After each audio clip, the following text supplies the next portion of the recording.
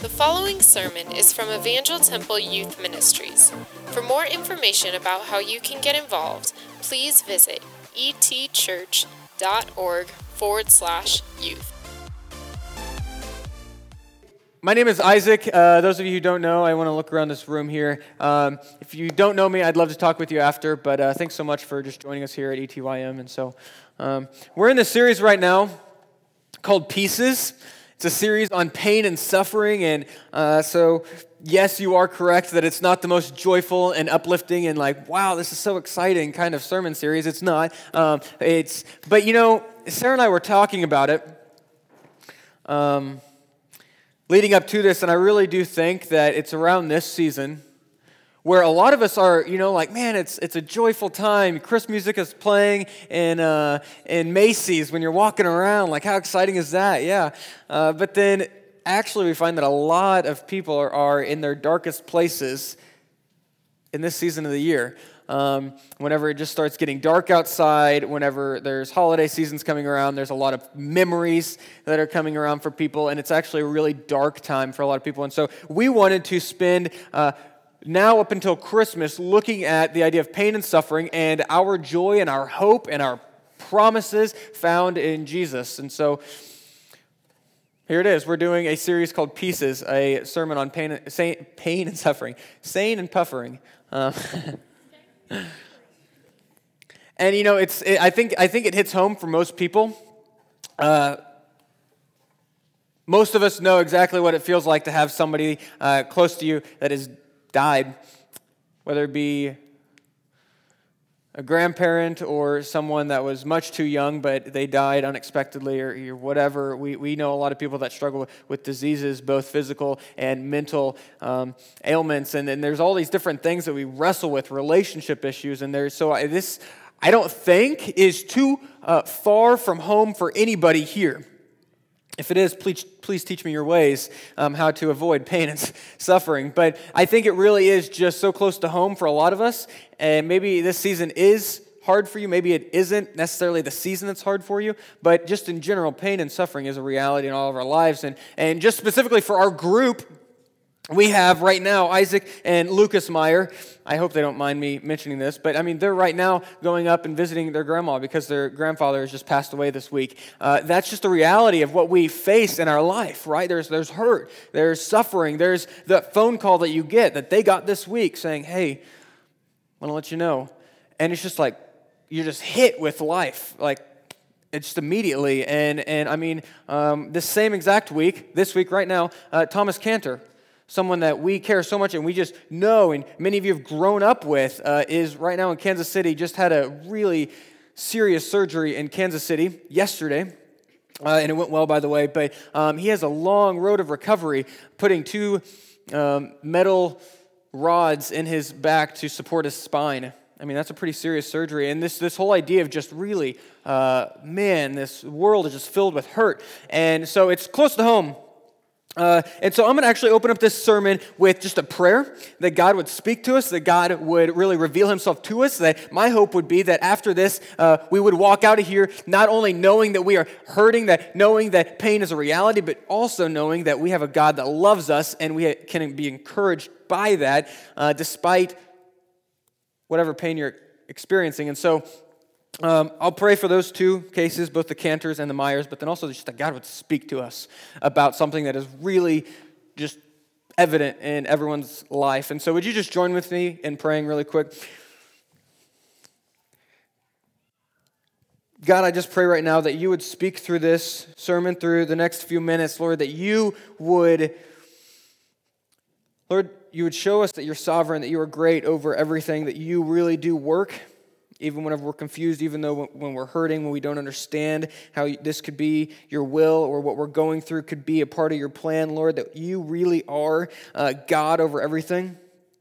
And Lord, that despite our pain, despite everything that we're going through, that our love would continue to increase for you, that our devotion to you would continue to increase, and that even our pain would point us to you, our Savior, the one that gives us relief of pain, the one that heals us and restores us. And so, Lord, I pray that you would speak to us.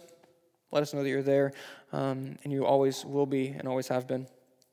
Lord, I pray for Isaac and Lucas as they are in Chicago right now with their grandmother, grieving the loss of their grandfather. Lord, I pray that you would just be so evident there, that your presence would just be so known and felt, Lord, that they would just know that their God that they serve is there, and it's an overwhelming just peace and comfort that they have. I also pray for the Cantors, Lord, as Thomas is in the road of recovery. Lord, we're thankful for a positive surgery, a positive result from the surgery, Lord, but I also pray that as the road of recovery progresses and we know there's going to be rocky days, Lord, I pray that you would just be there and your hand would be resting on them and that you would be their one stable thing in their life. Lord, we give it all to you, give the next few minutes to you, speak to us. In your name we pray, amen. Amen. Hey, so Pieces is the sermon series that we're looking at where we are going through John chapter 11. And so if you have your Bibles, you can turn there. If you need a Bible, you can raise your hand and I can get you one. But John chapter 11 is this story of Lazarus. Lazarus is a man that Jesus loves and knows well, but he is going through pain and suffering, and his family along with him. And so we're just looking at that a few verses at a time and just seeing how this story can shine light on our own suffering. And so we looked at the first 6 verses last week. And so I will read this really quick and I will give us a summary of it, and then we'll jump into what verses we're going to look at tonight. The story starts with, now a man was sick, Lazarus, from Bethany, the village of Mary and her sister Martha. Mary was the one who anointed the Lord with perfume and wiped his feet with her hair. It was her brother Lazarus who was sick. And so get this picture. There's 3 people, Lazarus, Martha, and Mary. They are brothers and sisters, and Mary's the one that she at one point wipes her hair with perfume on it, just wiping Jesus' feet as really just a sign of devotion, that submission, that Jesus, you are so much greater than I. I am nothing compared to you, and I will get on my hands and knees, and I will just clean your feet with my hair. And so just this absolutely devotion and love to Jesus, and it is her brother Lazarus who is sick. And so the sisters send a message to him, Jesus, saying, Lord, the one you love is sick. And Jesus knew immediately who that was. He knew that Lazarus was sick. It says in verse 4, when Jesus heard that Lazarus was sick, he said, the sickness will not end in death, but is for the glory of God, so that the Son of God may be glorified through it. Now Jesus loved Martha, her sister, and Lazarus. So when he heard that he was sick, he stayed 2 more days in the place that he was. And so we looked at this last week, the fact that our pain and our suffering are not incompatible with God's love for us. It says it twice here, that the one who you love is sick. The one that Jesus, the God-man, he loves the person, yet he is also sick. God's love is not incompatible with our sickness, our pain, our suffering, our hurt. It says here, now Jesus loved Martha and her sister and Lazarus. He loved them, yet he still waited 2 more days to go and heal Lazarus. And so he prolonged their suffering. He allowed for their suffering to continue. And so his love for them is completely compatible with their pain. And so actually, not only can we both have God's love for us, God's care for us, God's concern for us, and a pain in our life, a suffering in our life, we can not only have both of those, but sometimes God uses that pain to love us. Sometimes it's that very pain in which God is using to love us more deeply. How in the world could we be loved by God whenever he allows pain in your life? How could that be like, wow, that's so loving. Thanks so much for that one. How could that be? But really we see here, because he says the pain, the sickness, which is, it's not going to end in death, but it's for the glory of God. I am allowing this sickness in your life. I am allowing this sickness to be in your life so that I would be glorified, so that they would see how great he is, how amazing he is, how he can heal them, how he can restore him. He's allowing this pain so that in the end they would see how great God is, and it's the most loving thing he could do for them. Sometimes the most loving thing that God could do for us is allow pain in our lives so that we would cling to him and hold tightly to him and fall on our knees before him. Sometimes that's so much more loving than to just heal every little thing in our lives that we would forget we even need God. Sometimes the most loving thing is to allow pain in our lives, to where we would just hold tightly on the God who we serve and love so deeply. He's loving us and reminding us that we need him. that we would continue to serve him. And so that's what we looked at last week.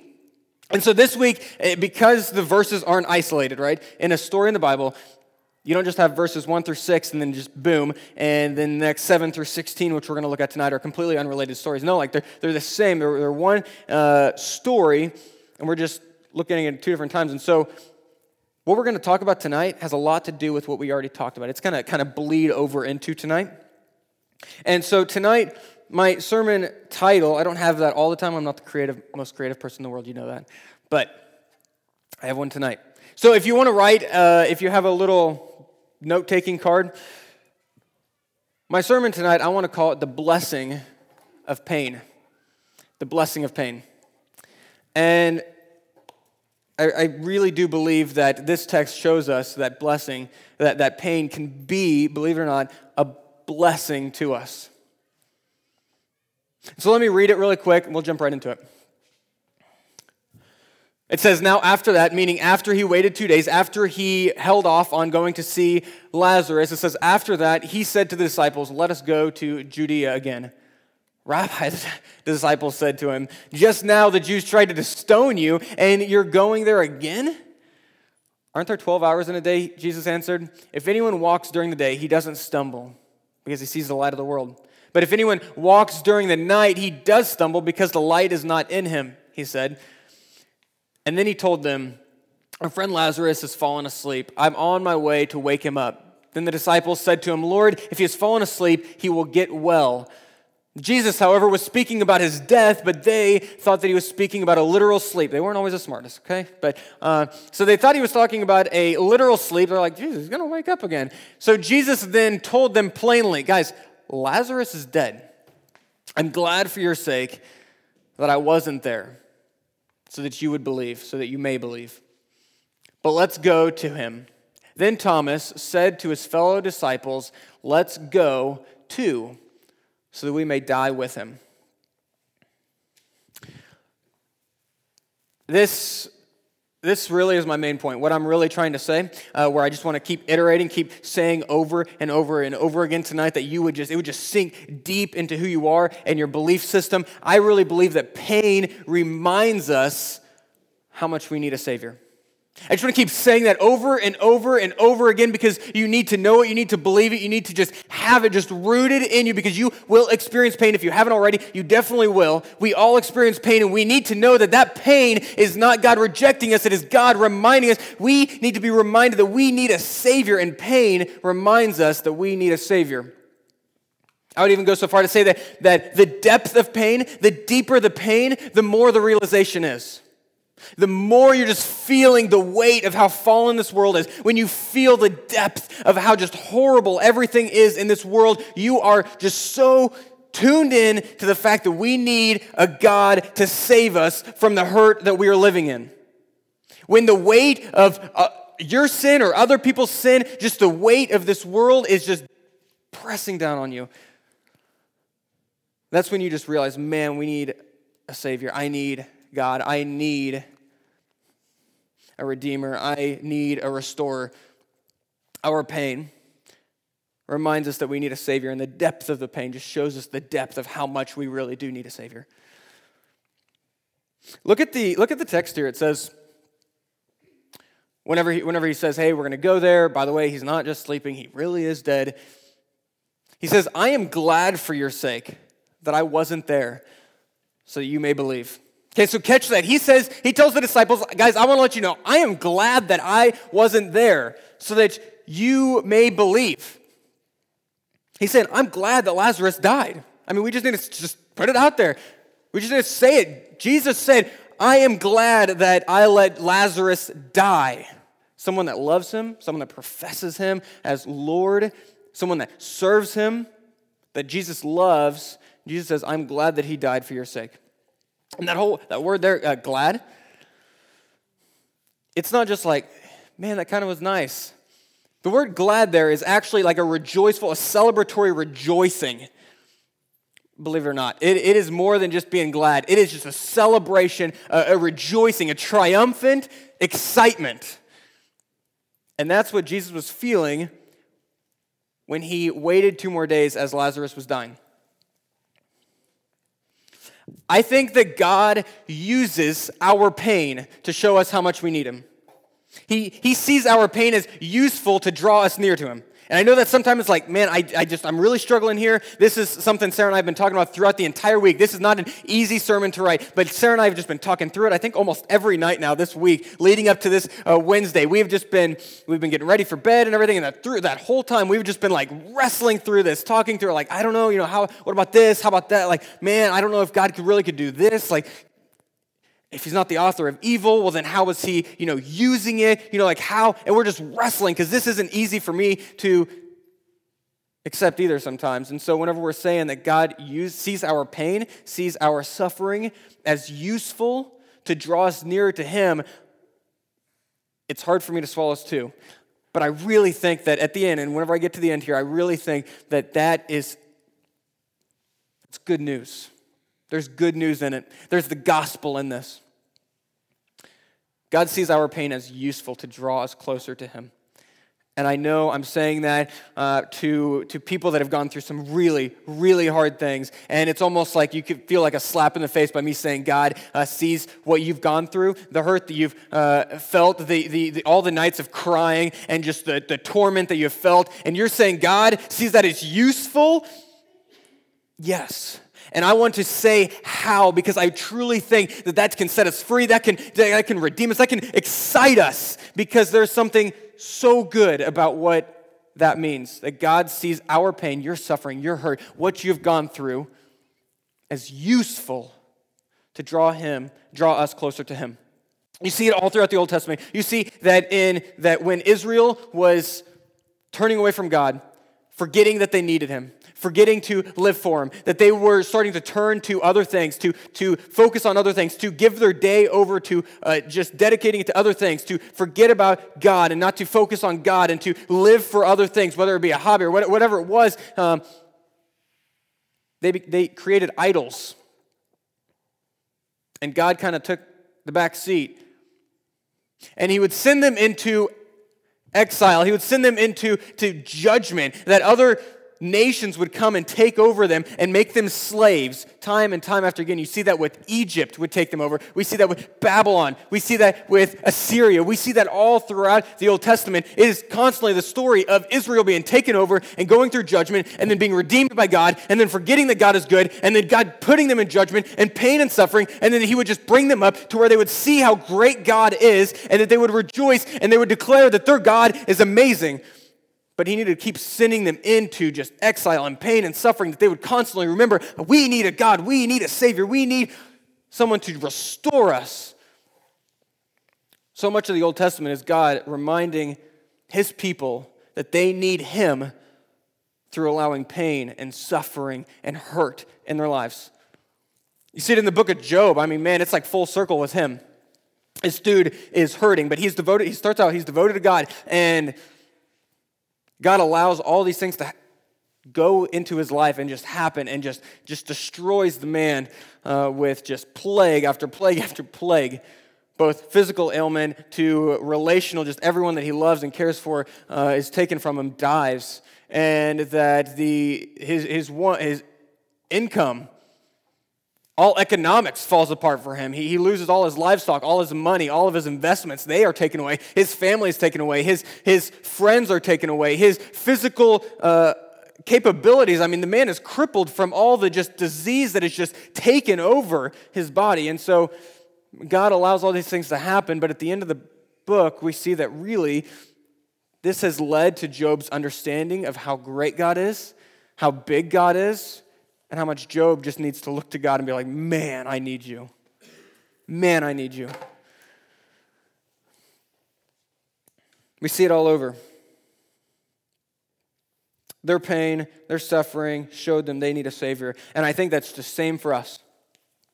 I know a lot of people that have just experienced the hurt of parents divorcing, parents separating, or maybe might just be just as painful, if not more painful, parents sticking together but just constantly fighting. I know so many people that's their life. And I know so many people that have experienced just abuse, whether it be emotional or physical or whatever it is, just are abused regularly or have been in the past, and there's scars and there's hurt. And so to say that God would use that for His glory, that God would use that to just draw us closer to Him, that we would just cling to Him more and to hold on to Him more. I think of my little siblings, and you're actually going to see them. They come around every once in a while. They're going to come this weekend. You're going to be able to hang out with them if you're coming to Sunday. But I think of them because they're adopted. We adopted them a few years ago, and Nathan and Adeline. But I just honestly think about it that they have a family that loves them so much. I mean, I would do anything for those two. But I think they kind of know it now, but man, it's just going to really just hit them hard whenever they grow up, and it starts to become a deeper reality of what's happened and why they're a part of my family. That they had a family that didn't want to care for them. They had a family that didn't want to provide for them. They had parents that chose drugs and alcohol over them, loved drugs and alcohol more than them. And I just think about what kind of pain that stirs in somebody's heart when you realize your biological parents would do that, and that just makes you angry and hurt. And I feel that I'm not just minimizing that. I'm hurting for my siblings that they haven't even felt that kind of pain yet. But I'm scared for them that they will. But I really think even that pain that my siblings could feel, or maybe some of you have felt, whatever the pain is, death, I think that those things God can use so that we would look to Him and we would cling to Him and we would fall on our knees before Him and we would have this experience in our life that we would say, man, I need a Savior. Man, I need a God that would save me. I need a God that would restore me, the one that would heal me. The pain would remind us that we need a God that we can't find here. Someone that would never disappoint. A God that would never let us down when everyone that we know on this earth would. Our pain would just point us to how much we need God. Now, I really want to make a point here because this is really important, what I'm talking about. I want you just to know and catch that God does not love the evil that we experience. God doesn't love it. And I just want you to hear that. That's not what I'm saying. That God enjoys the pain and suffering that we experience. That He rejoices because Lazarus was dying from this sickness, from probably a horrible fever. He wasn't giddy about that because Lazarus was hurting. I want you to catch that He despises abuse. He is disgusted by divorce. He hates the fact that a foster care system needs to exist. He hates the reality that we would need to have to do that because there's parents out there that don't care for kids. He hates that that's a reality, that we need systems like that because we are such a fallen people. He hates the evil that we experience. And so I want you to hear that. He hates it, but He uses it nevertheless. And He loves that through that we would turn to Him and we'd look to Him and we would cling to Him and we would rely on Him. He hates the evil, but He loves that through it we would just have a deeper relationship with Him. I really do believe that. If you look at Romans 8:28, it says, we know that all things work together for the good of those who love God. And it's not just saying we know that most things or some things, the majority of things, the good things, it's saying all things. And I really want us to just encapsulate on that all things, because this verse is well known by a lot of people. If you grew up in church, you probably heard it, but it's also probably misused as much as it is known. And so a lot of people just throw this up here, throw it on a coffee mug, but I really want to look at it in its correct understanding, that we know that all things work together for the good of those who love God, who are called according to His purpose. This does not promise that only good things will happen to you. It's promising that both good and bad things that happen to you will ultimately lead you to a closer relationship with God, that God has a plan through weaving through both good and bad, comfortable and uncomfortable, convenient, inconvenient, everything that would happen to us, the small and the big, everything would lead us to a deeper relationship with God. The good things, we would celebrate and we would look to God. The bad things, we would cry and weep out and cry out, we need you, God. Both things, everything would lead us to God. That's what this text is saying. It's not saying only good things will happen to you. It's promising you that bad things also will happen to you. But through all of it, the good that is our adoration, our satisfaction in God would come about all the more. That's what it's saying. If you look at, jump back to John chapter 11, and he's talking to the disciples. I want us to catch, because we don't always do catch this, that he led them to their likely death. It says, then after that, he said to the disciples, so after he waited 2 days, right?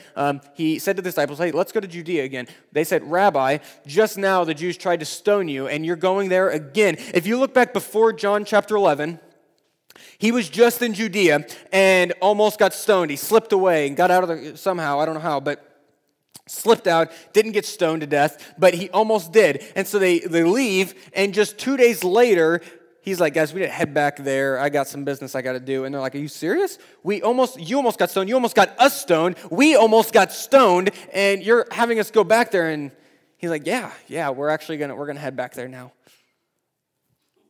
And so I want you to catch this. He didn't only allow the pain, but he directed the pain. He actually led them into the pain.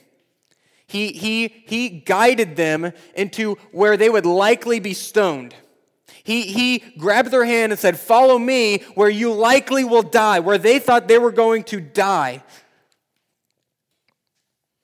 And you're like, well, hold on, I can't believe in a God that would lead me through some horrible time in my life. I only believe in a God that would really lead me through the good things, and he would really try his best to lead me out of the bad things. That's the kind of God I would serve. I think we read a lot, Psalm 23. Anyone know it? Maybe. You guys are all liars. I know there's a lot of people in here that know Psalm 23. If you grew up in church your whole life, you probably have this thing plastered somewhere on your wall. If you're like Chip and Joanna Gaines or something, you might. But you might have a coffee mug of Psalm 23. If you don't know it, that's okay. But it's a psalm, and we also see in that this same idea of God leading us, not just trying to divert us from, but leading us into pain. Let me read it here. The Lord is my shepherd. It sometimes says I shall not want. I have what I need. And so catch this. God is our shepherd in this psalm. God is our metaphoric shepherd. We are dumb sheep that without a shepherd, we are going to stray, we're going to leave, we're going to wander, we're going to forget about him. We need a God that will shepherd us, that will guide us, that will lead us, and he will direct us where he needs us to go. Okay, so he is the shepherd for us dumb sheep. Yeah, I'm a dumb sheep too, so it's okay. It says, he lets me lie down in green pastures. He leads me as my shepherd. He leads me beside quiet waters. He renews my life. He leads me along the right paths for his name's sake. What are the right paths? Even though I go through the darkest valleys, I fear no danger. For you are with me, your rod and your staff, they comfort me. Don't be naive to think that he only leads us beside the quiet waters, where it's like the gentle brooks with the water just, going over the rocks. And you're like, oh, just like, and like, oh, this is so beautiful, the green grass, like I love this little stream that he led me by. And not to think that he would also lead you through that darkest valley. He's like, oh man, I lost my sheep. I meant for you to be by the brook this whole time. Like he led you both by the brook, by the stream, but also through the darkest valley. He's your shepherd both then and in the nice times. He is the one that leads you. Why would he lead us to dark valleys? Why would he lead the disciples where they would likely die? Why would he lead us into pain? And I think it's so that we would find our deepest comfort, our deepest satisfaction, our deepest need in him. If you look at that, it says, when I go through the darkest valleys, I still don't fear danger, for you are with me. Your rod and your staff, they comfort me. You are my shepherd, and even whenever I'm led into the darkest valleys, even whenever you're the one that directed me into the darkest valleys, you are my greatest comfort. And then whenever I go there, I find that you are the one that I need to turn to all the more. He leads us into pain sometimes so that we would find him to be our greatest comfort, our greatest satisfaction, our Savior. And the deeper the pain, the more we hurt, the more we realize, man, I need him. Look at the disciples' response. He says all this. He says, hey, you guys are going with me. Lazarus is dead. And then Thomas said to his fellow disciples, let's go too, so that we may die with him. What stinking devotion. That's crazy.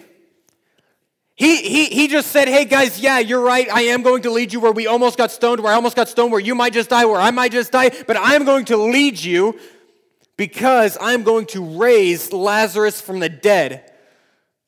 I'm going to wake him up. They're like, he's just sleeping. No, guys, he's dead. Dead. Like, as dead as can be. Dead. And I'm going to wake him up. They're like, all right, I'll follow you. Because I think even in the darkest of times, even in the worst cases, even whenever it means death, like not just suffering, not just pain, not just ow, that hurt, but death, I'm done for. Even if our pain would lead to that, knowing that we have a God who can just snap his finger and raise us from that death, even if it means that you're in the worst pain, that's the safest place to be if he's there with you. If the one that can raise you from the dead is there with you, that is the safest place you can be, even if it means that you're going to die, because he can raise you from the dead. So they're like, you know what? When I get stoned, you can raise the dead. All right, we'll go with you. You're all powerful. We realize your power. We realize your might. We realize how great you are.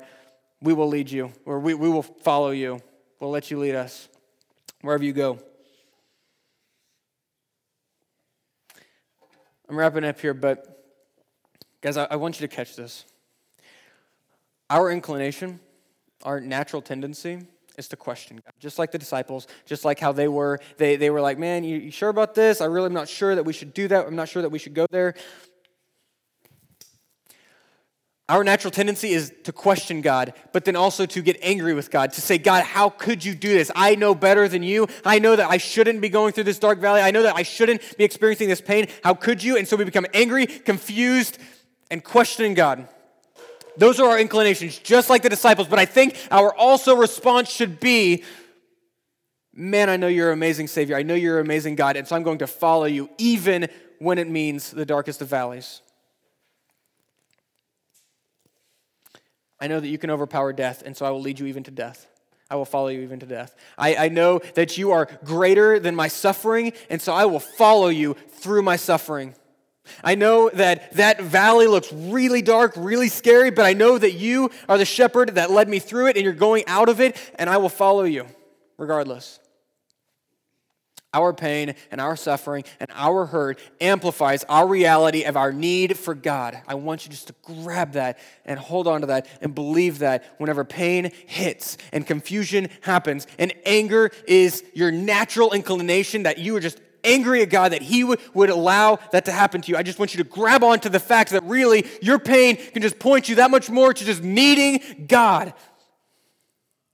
But it needs a mind shift, and that's this. I think that we should not view pain as God giving up on us, because it's not. If you read the first 6 verses of John chapter 11, it says twice that he loved them so deeply. It's not God giving up on them. And he ended up going there. 2 days later, he ended up going. We should not view pain as God giving up on us. We should view pain as God calling us to himself, saying, I need you to remember how much you need me. I want you to find your deepest comfort in me. I want you to hold tightly to me. We should see our pain as God calling us to himself. And that is how pain can be a blessing, because we're fooled if we think the greatest good for us is comfort. The greatest good for us is realizing how much we need God. The greatest good for us is holding tightly to God. The greatest good for us is leaning on God. The greatest good for us is having a deep relationship with God. And so if that means pain would lead us there, we need the pain. pain can be a blessing because it shows us how deeply we need that relationship. Our greatest good. And so would you guys join me in just standing up? We can spread out here. This is a heavy sermon, a heavy time. We're going to go into a song here that is, it's called All Because of Christ. Sarah, if you could click on the chorus really quick. It says, if I stand and see it through, if I stay the course and I make it home, that is heaven. If my heart is overwhelmed with peace in the storm, not overwhelmed with fear, not overwhelmed with worry, not overwhelmed in general, but overwhelmed with a sense of just peace in the midst of the storm, it is all because of Christ. If I can feel this sense of peace and relaxation and comfort in the midst of all the suffering that I'm experiencing, it is because of Christ. And if you can click on the last slide of this song, I think it's the last slide, it becomes a declaration at the very end of the song. It says, so I will stand and I will see it through. I will stay the course and I will make it home. My heart is overwhelmed with peace in the storm. And it is all because of Christ. Our pain can be a blessing because it can remind us that we need God in the midst of a storm. We hope you enjoyed this sermon. If you're not already a part of the ET family, we invite you to join us on Wednesday nights. For more information, visit etchurch.org. Thanks for listening, and we hope to see you soon.